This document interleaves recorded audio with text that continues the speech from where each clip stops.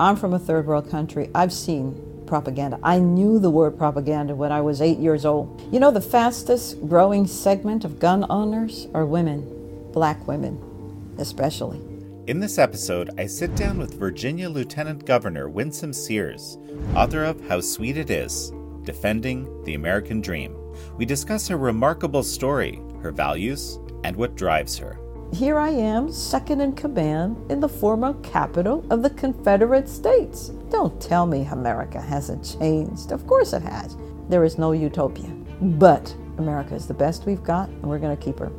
This is American Thought Leaders, and I'm Yanya Kellick. Lieutenant Governor Winsome Sears, such a pleasure to have you on American Thought Leaders. Thank you for having me, Jan. I've really been enjoying reading your autobiography. And, let's start here. Your grandmother and my grandmother, who I actually never knew because she died when my mother was 9 years old, had something in common. And I would say, kind of an interest in helping others above and beyond. And that influenced your life significantly. Mm-hmm. And I want to start there. Well, yeah, my grandmother was a very interesting woman. She started with nothing. When you read the book, you'll see that she was born in a one-room hut, and it's still there today. Sadly, it doesn't belong to my family, but maybe we can buy it back again. But I'm very proud of it. It's got boards of all shapes and sizes and colors to the building, the structure, and I say to myself, this is a reminder of where I've come from. And, we can't afford to get too big in our britches because, as she would have said to me, the same people you meet on the way up are the same ones you're going to meet on the way down. So you treat everyone with respect.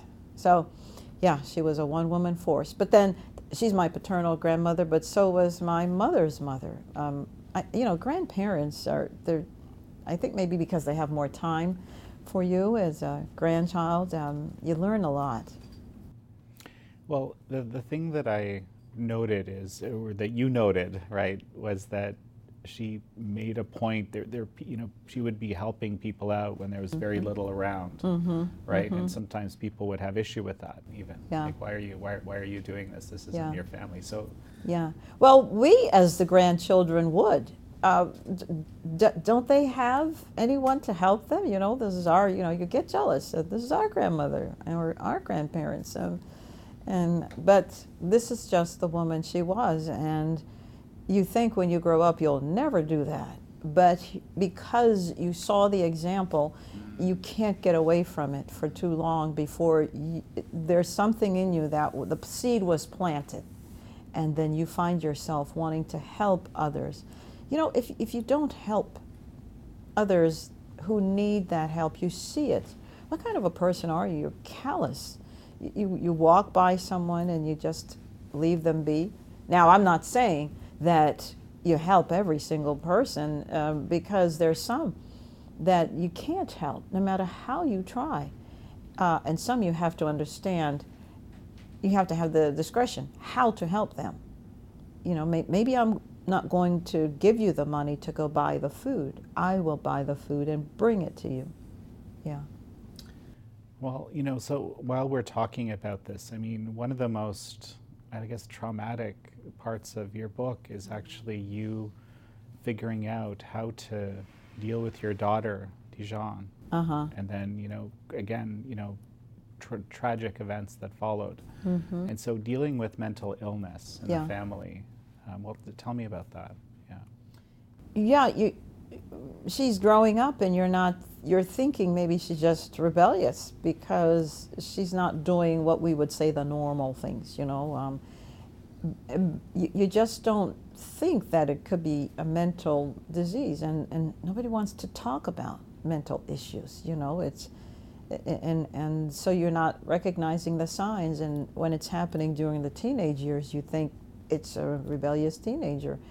But then she had that real break in college, and we had to go and get her, and then finally, and because she was an adult by that time, the doctors aren't telling you everything, and so she stopped taking her medication, and But the doctors did tell us that sometimes mental illness gets to a place where they come back into themselves, you know.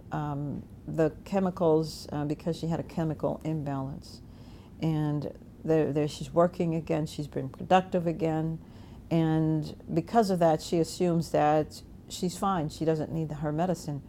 And it's a roller coaster. She doesn't take her medication. She goes right back off of it. And it's this cycle. It's like a 7-month cycle. But you learn to recognize the signs. And by the time I did, it was, cycle number whatever, but it was too late. She seemed to be on the right foot that, no, you have to keep taking your medication. You know, we even had to watch her. Stick out your tongue, et cetera, as an adult. So we just thought she was back on the right track, but she clearly wasn't. You had a premonition, yes. Actually, of sorts, when the day or the few days were... Actually, it started with my granddaughter, Faith, because a month before they went to heaven, Faith would say, "Grandma, Jesus is giving us a big house, a really big house," and I would just wonder, what is she talking about? And then she started drawing big houses, in the childlike way that she did, and then one night, because my daughter would drop them off and we would go to Bible study. One night I heard her praying and she said, "Thank you, Jesus, for the big house you're going to give us." And that's when I thought, okay, something's going on. I'm going to ask my daughter, is she moving? Well, the next day she came to pick them up and I asked, are you guys going somewhere? Because Faith keeps talking about you're going into a big house. And she said, "I don't know what she's talking about, Mom. We're not moving." But now I understand. The child was trying to say mansion. And the Bible, Jesus promises a mansion. But she didn't know the word, so she kept saying big house. Well, the day before they went to heaven, my daughter, again, came to pick them up. And she bent down, and she looked at me, and I just saw a skull. The skeletal skull in her face. And I said, "Oh, she stopped taking her medication. I've got to talk to her about that. But I'll do it next week because I don't want a war," because that was always inevitably what happened. Well, Faith, once again, she came and sat on this hip and she asked a question of me, but I cannot tell you to this day what the question was because I heard a voice fill the room and ask, "What are you going to do if she dies?" That was sort of jarring. And I looked to see if my other daughter had heard the voice, but she hadn't. My other granddaughter, they hadn't. My husband was in the kitchen, nobody. I was the only one who heard it. So I thought, And Faith jumped off my hip, came around, looked me in the face and said, "Grandma," because it was obvious I was not here, And so I, yes, and then I just studied the curvature of her nose. I studied her whole face. I just studied her because the voice had asked, "What are you going to do if she dies?"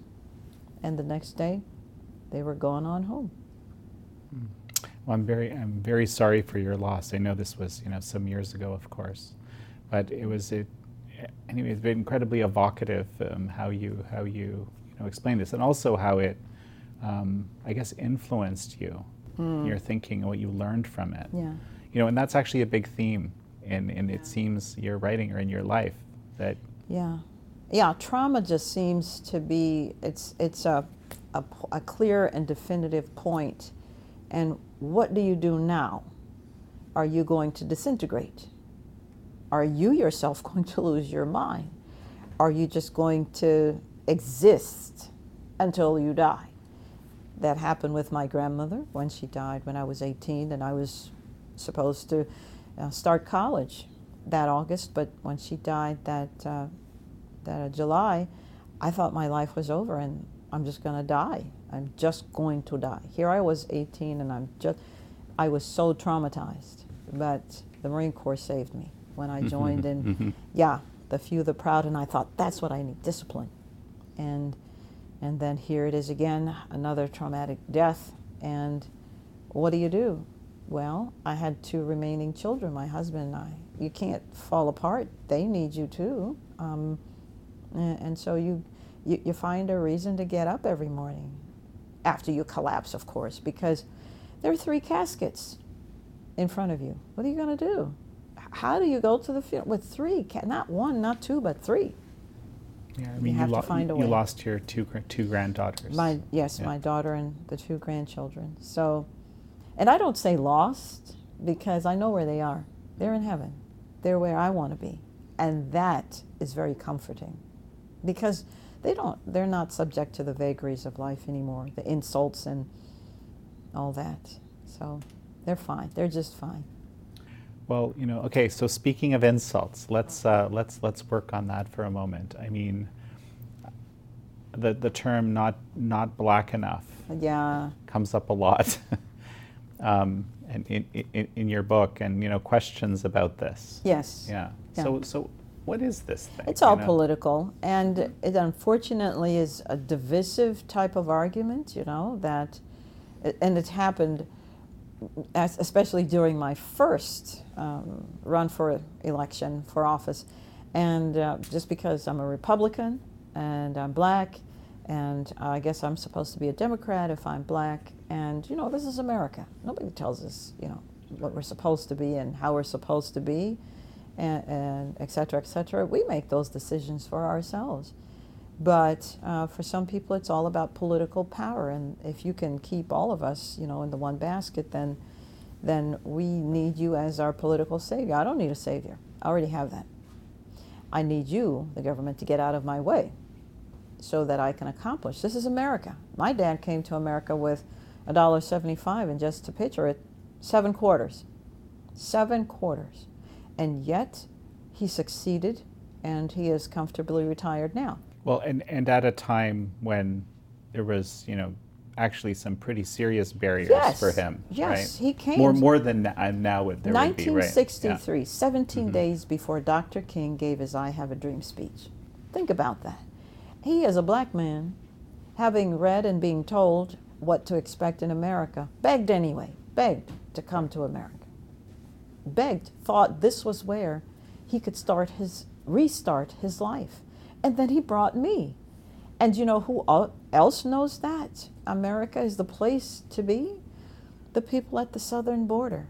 They're throwing their children literally over the fence to plant them in American soil. Now, I say you have to do it the right way. We have to know who's entering the country. We have to know everything about you. We have to give you permission. But they believe that if they get their foot on American soil, the trajectory, the opportunities, everything will be for the better. They're not believing about, racist, sexist, whatever. They don't believe that. Well, and I might add, despite all the huge problems that, I'm seeing and many Americans are seeing, they're actually right about that, I would say. Yeah. Right? They want America to stay America. They want the America they hear about, where opportunities abound, where if you work hard, you can make it, where you can really, literally decide your own future, where you're free. You're free even to fail. I mean, what government do you know that puts in their constitution happiness? The pursuit of the government is interested in you pursuing happiness? Now, that wasn't always true. Of course we know that. But we are not there anymore. And I am proof that I was elected under the same Constitution that existed way back then. And not only that, but here I am, second in command in the former capital of the Confederate States. Don't tell me America hasn't changed. Of course it has. Now, are there problems? Of course. There are problems in other countries. There is no utopia. But America is the best we've got, and we're going to keep her.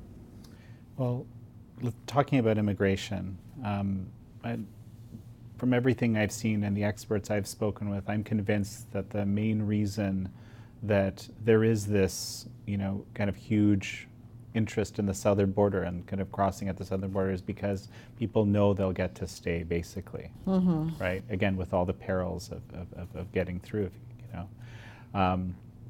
So how are you approaching that? Is this an issue for Virginia, right? Well, as we know, really, there are no more border states per se, because the immigrants coming through, they don't stay in Texas and Florida and, you know, New Mexico, et cetera, et cetera. They're coming in California. They're coming up through the rest of the states, and just in case they're not, which they are, Texas et al. Is making sure we get some of them.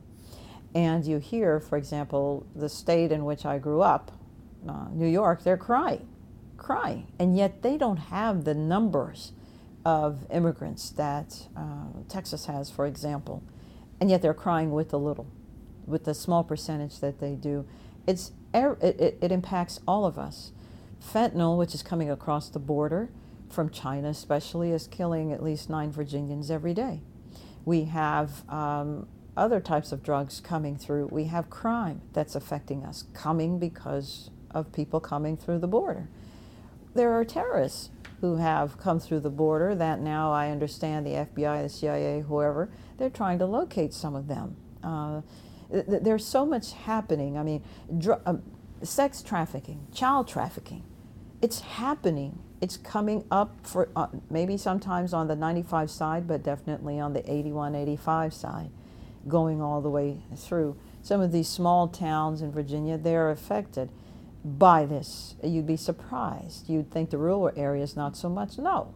So we're all affected by it. We have to know who's in the country. A country without borders is not a country, after all. You know, as we're speaking here, you know, I can't help but think about this recent election, you know, not a few weeks before, as we're sitting here and filming right now. And you know, I remember you saying something in the book. I think actually I took a note. You know, when you of course talk about your win, how sweet it is, right? And you say, you know, it was a win for you know, Republicans, Democrats, and everybody in between. One Virginia. This election recently, it seems like. Do you read that as people saying we don't want these policies that you were elected on? How do you read what happened? Well, I think fundamentally, at its very base, elections are about numbers. Elections are about turnout. And in our race in 2021, for example, there were 500,000 Republicans who voted for us, who the very next year sat out the race for Congress, etc. And so no business can lose, a small business especially, medium-sized business in particular, can lose 500,000 customers and think they're going to be a viable enterprise. It's impossible. So what we had to do is we kept losing, because these are people who only vote if it's a presidential race or if it's a gubernatorial race. Otherwise, they sit it out. And so the Democrats, mind you, they have the same problem. They have their low propensity voters, we call them, but they've figured it out. They have a solution. They get them to vote absentee. So whether you come to the polls or not, a ballot is mailed to your home. That is the objective, after all, is to get the ballot in the hand. And they figured out they're about 3 to 4 years ahead of us. We were able to cut into that. We were able, in fact, to lessen the amount of, well, we won in certain of our races, the absentee ballot numbers before Election Day. Because we were going, as Republicans, into election, 17,000 votes already down and having to make that up. 10,000 votes down. We cut into that significantly. We have to just keep on doing it. But you know, the Democrats in this race cycle, they raised $110 million for state rep. We call them delegates. For state senator, $110 million. We only raised 77. And the reason why we raised 77 was because we have a governor, Governor Youngkin, who really pushed for it and was able to bring that money in. So I think we're going to do better. We did pick up a Senate seat. We didn't win the Senate outright. Mm-hmm. We did lose the House, yes, but it could have been much more worse. But basically, you don't think it was a referendum on the policies that you and Governor Youngkin? No, because I right. tell you what, when we were going door to door, doing the door knocking, and we were letting them know that Democrats believe in abortion up until the day that the child could be born, and even afterwards, because we had, in 2 years ago, when we had the Democratic governor, Ralph Northam, who is a pediatrician. A pediatrician said that it came on the radio and explained how you could have an abortion afterwards, after the baby's born. And he said, if the infant is born alive, we're going to keep the infant. This is his infant, he said, comfortable until the mother decides what to do. What are you talking about? The baby's already here, breathing on its own. So you're just going to leave the baby on the abortion table to die? No help? What are we? What kind of a society have we become? So when we were explaining this at the door, the voters said, no, we don't believe that. We don't believe in that at all. You see, they never heard the whole message. Well, that's actually one of the criticisms that I've heard, which is that there's a very successful messaging campaign around, what Roe versus Wade, or the end of Roe versus Wade, actually meant, which was something like, no abortion anywhere, Yeah. or something, right? And that was which a lie. obviously is It was a not lie. the case. It was a lie, because if the life and the health of the mother is at stake, we can't force her to go forward with it. Her life is in danger. We had rape and incest, but you never heard that. The Democrats just flat out lied. But next time will be different. Okay. Well, and just, to touch on, I don't want to harp on abortion too long, but you were pretty strong in your thought, reading in the book too, that you believe especially for the Black community, it's been like a form of eugenics, which is, a controversial position, I guess. No, it's not a controversial position at all, because it's a fact. Well, I guess facts can be controversial, but the truth is the truth. Margaret Sanger started Planned Parenthood to help, one of the reasons, to get rid of the Black population. To get rid of the Black population. And in fact, it's one of the reasons why there is a Planned Parenthood in New York who took Margaret Sanger's name off, because it was noted that she said, if the N-word ever find out that this will get rid of their population, their babies, then we're in trouble.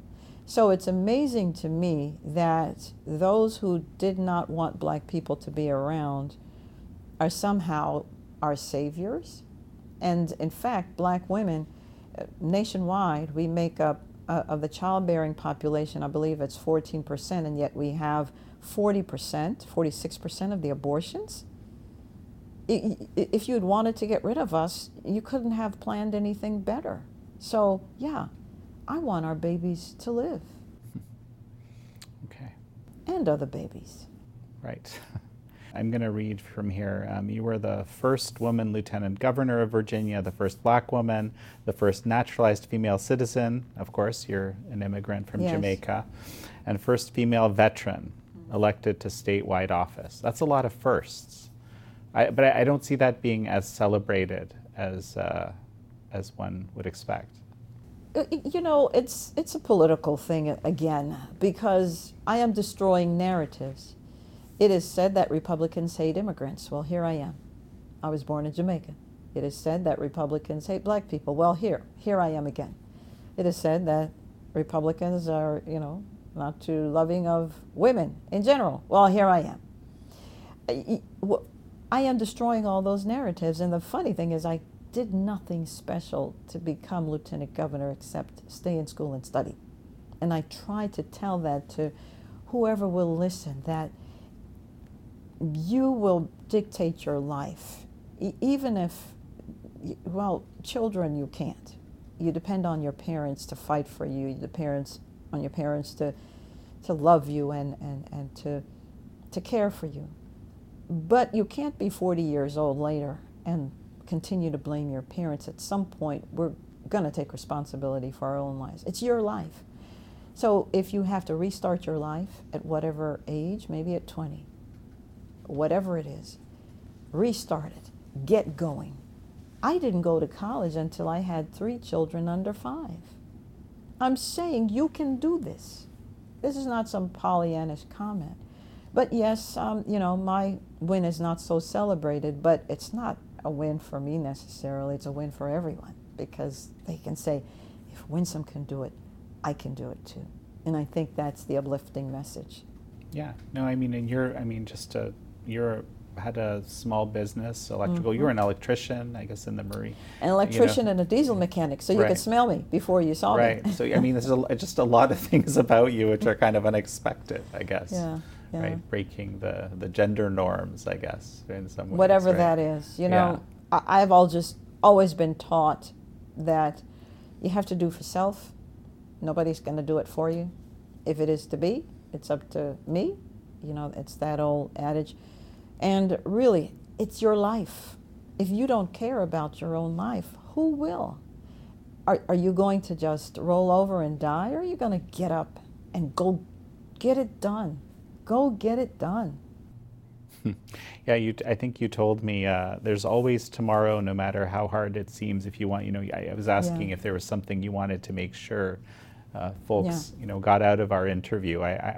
That's a great message. Yeah. I mean, there's nothing that happens to you that hasn't happened to someone else. Nothing you're facing that is so unusual that, well, nobody in this world has ever faced that, and woe is me. Now, we don't make light of the things that people suffer. Abuse, whatever it is, racism, whatever it is. But do you allow your perpetrator to win? Or do you get up and say, and the first getting up is forgive them. Because as someone once pointed out, unforgiveness is like you drinking poison, expecting it to hurt someone else. No. You forgive that person, and sometimes you got to forgive them as many times as it comes to your mind, and then you move on. And some days it's easier, and some days it's harder, but you move on. Because there was somebody who really did a terrible thing to me, and one day I just decided, I'm going to forgive. I'm just going to forgive. And, I heard that person had died 8 years, not long after I had decided to forgive. So had I carried that with me, I'd have been angry at a dead person waiting for that person to come and ask for forgiveness. So, as I said, you've got to get the strength. You've got to find people who will energize you, who will encourage you, who sometimes will say, we can't go down this road anymore. When you start down this road, you're gonna end up in some depressive mode. Don't go there. You got to find friends like that who will tell you like it is, who'll pull you up out of it. So, surround yourself with those kinds of people. So you're mentioning racism moments ago. Just, for the record, a lot of people still today are saying America is a systemically racist country. How do you react to that? Well, those who understand what it is, especially President Biden was asked that question, and he said, no, America is not a racist country. And then it was the same question that was asked of President Kamala Harris. And she said, America is not a systemically racist country. So if they're saying it doesn't exist, then, I guess I'll agree with them. Because there's some people who, they see racism in everything. Now, are there racists? Of course. But then if it's not racism in a country, it's colorism. We had that issue with some people are lighter and some people are darker. If it's not that, it's sexism. If it's not that, it's classism. We always find reasons to divide ourselves. Humans are good at that. It's in every country. But you know what? I don't see anybody leaving America for any of these other countries. They're all, as I said, breaking down the doors to get in. We work around things. We overcome things. Surely we're not back in the days of slavery. Surely we're not back in 1963 when my father first came, when there were real dog whistles, when there were real fire hoses. Surely we're not. We'll overcome and we'll keep overcoming. We're not victims.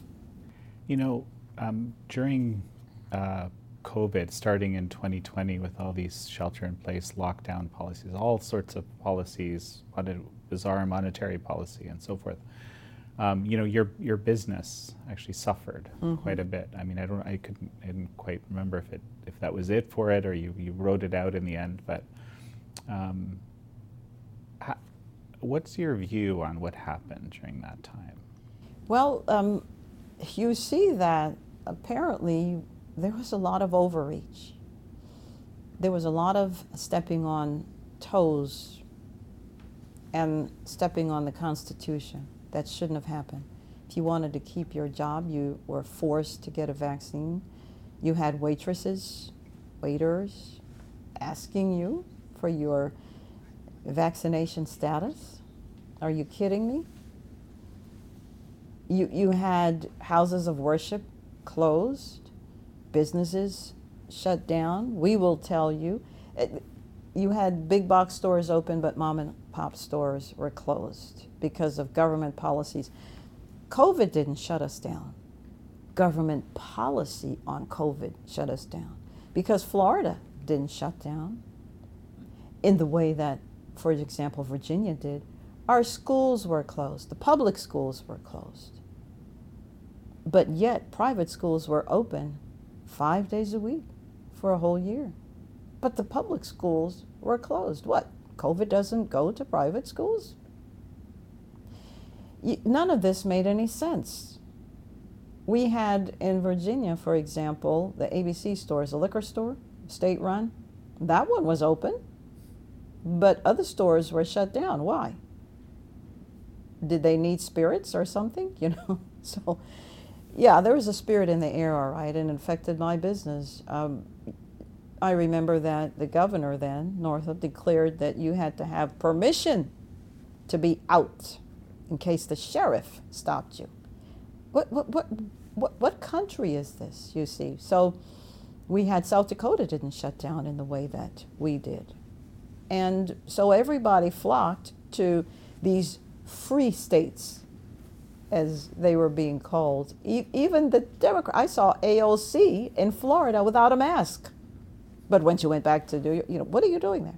Governor Pritzker from Illinois locked his state down, but sent his wife and children to Florida, where everybody was free to do as they wished. So they're all hypocrites. Governor Newsom in California was hobnobbing and having a wonderful time with so many thousands of plates of dinner with donors, maskless. Speaker Pelosi was in California, in San Francisco, going from, you know, getting her hair done without a mask. Fauci without a mask, until the camera caught them. So none of this made any sense. But the people, I think, they're slowly waking up. Well, so one of the, I guess, you know, themes that comes out in your autobiography is, I guess, dealing with fear. Right? Yes. Dealing with fear constructively. But here's the connection. During this time, I think, you know, we could call it industrial grade propaganda to sow fear was employed at in an unprecedented scale, at least to my knowledge, with, you know, all these the newest technologies, and enabled through social media. And it turns out it's very difficult for people to deal with that and to even see it for what it is. Yeah, right. Probably because we're not used to it. I'm from a third world country. I've seen propaganda. I knew the word propaganda when I was 8 years old. I knew about what that meant because we were taken over by a socialist Democrat, is what he called himself, and that's what AOC and her ilk call themselves. And, oh, we're going to do this the right way, and it destroyed Jamaica. destroyed our economy, brought Castro over from Cuba. Cuba's only 45 miles from Jamaica. Now, Jamaica and Cuba have always had a good relationship. You know, my grandfather worked at Guantanamo Bay way back then. But by then they were communists, and they brought that Russian money over, started building schools, etc., destroyed Jamaica's economy, nationalized everything. I remember you couldn't buy the chicken unless you bought something else that went with the chicken. You know, we had supply issues. It was bad. And multinational corporations who were doing so well in Jamaica and providing so many jobs up and left because they understood their profits were no longer theirs. You know, these communists, these socialists, one day they'll figure it out. Probably, we learn from history, we never learn from history, so maybe we won't ever learn that communism doesn't work, socialism is no good. Well, so how does that relate to what you see or seeing happening in this country now, I guess? Yeah, it sounds really good that, you know, we're all going to share and share alike, and except that in our work environments, at our jobs, you know that you work harder than your coworker. Do you want to share the bonus that you get with your coworker who didn't do half of the work that you did? Because that's what communism says. We're all going to share. There is no merit in working hard. No, none of that makes any sense. If you work hard, you should get the reward. That sounds fair to anyone. I'm reminded of the classic teacher situation, teacher in the school where he asked the class, all right, well, if you get an A, are you going to share your A with your classmate who got a D? Yeah, nobody wants that, do they? So let's just be real about how things really work in the real world. One of the things that we hear communists or whoever, socialists, you know, say is, well, if you read the Bible, which apparently they pick and choose the scriptures that they want, it's, well, Jesus said that you're supposed to share everything together, and that's one of the verses that talks about that. Except they forget, when they talk to the when Jesus talks to the rich young ruler, he doesn't say, give everything away. He says, sell everything you have and then come follow me. Sell. He doesn't say, give it. He says, sell it. So there you are. No, that's a interesting distinction that I've never heard about. You know, just something that just came to my mind actually is during the election in 2021, there's this poster that, I don't know if it was a poster or just a photo that went viral of you with a kind of menacing looking weapon. I'm not talking about the sword here either. Oh, but the Marine NCO sword, yes. Yeah, no, absolutely. So you know, you're a fierce Second Amendment advocate. I mean, and that was part of you were very clear about that from the outset. You know, the fastest growing segment of gun owners are women, black women especially, because we understand that, especially those who were crying for the defunding of the police, who are we going to call when we are in need of rescuing? When I call 911, I want to know somebody's coming to help me, to rescue me. But in the meantime, what do I do if the intruder is entering and he has a gun? What am I going to, what do I do? I need my own protection while I'm waiting. And by the way, if you're my neighbor, you're gonna hope that if I'm going to help, that, you know, well, we know Winsome. You see what I mean? So we have to be able to protect ourselves. There are, I'm told, over 400 million guns in America. There are people who are not law-abiding. We're going to deal with those people. But how could there be 400 million guns and we're still safe as we are? So we just have to make sure it doesn't fall into the wrong hands. We need our protection.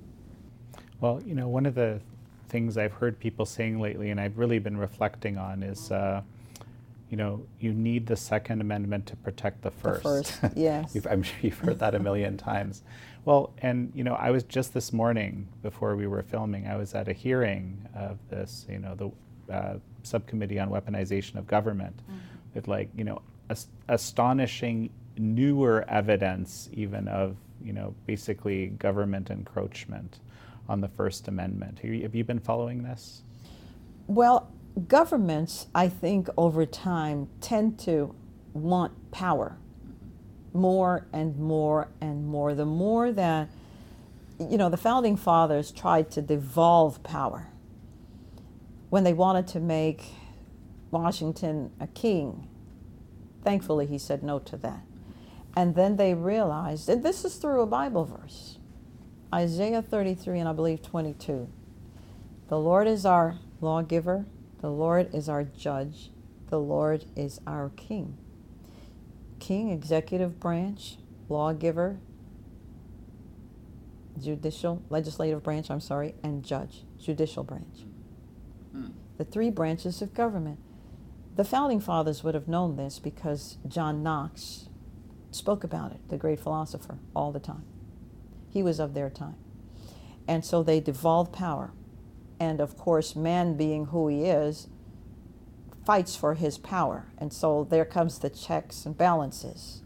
We don't want encroachment from the legislative branch on the judicial branch, on the executive branch, fights. And that fight for power keeps, like the wrong ends of the magnet, keeps power, But then invariably, there comes along some smooth talker and we give all our power to that person and off we go again.